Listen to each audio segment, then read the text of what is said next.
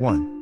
Biblical view, friendship, 6a, Proverbs 22:24-25 New Living Translation, NLT 24 Don't befriend angry people or associate with hot-tempered people, 25 Or you will learn to be like them and endanger your soul.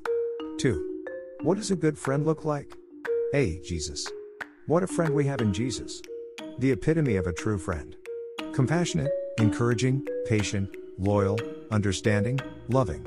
To be a good friend, let us clothe ourselves with the things of God. I. Colossians 3:12-17 New Living Translation, NLT. 12 Since God chose you to be the holy people He loves, you must clothe yourselves with tender-hearted mercy, kindness, humility, gentleness, and patience. 13 Make allowance for each other's faults, and forgive anyone who offends you. Remember, the Lord forgave you, so you must forgive others.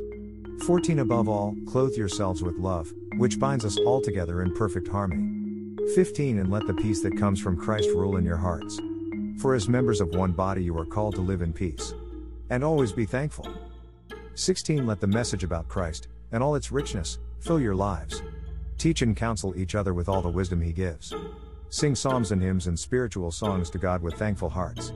17 And whatever you do or say, do it as a representative of the Lord Jesus, giving thanks through Him to God the Father.